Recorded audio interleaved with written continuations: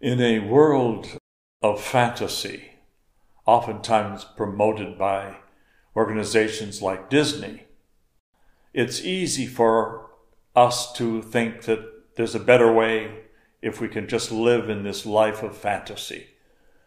But if we focus on God, we are focusing on the here and now, that the Lord loves us and that He's here to save us, and eternity is with God.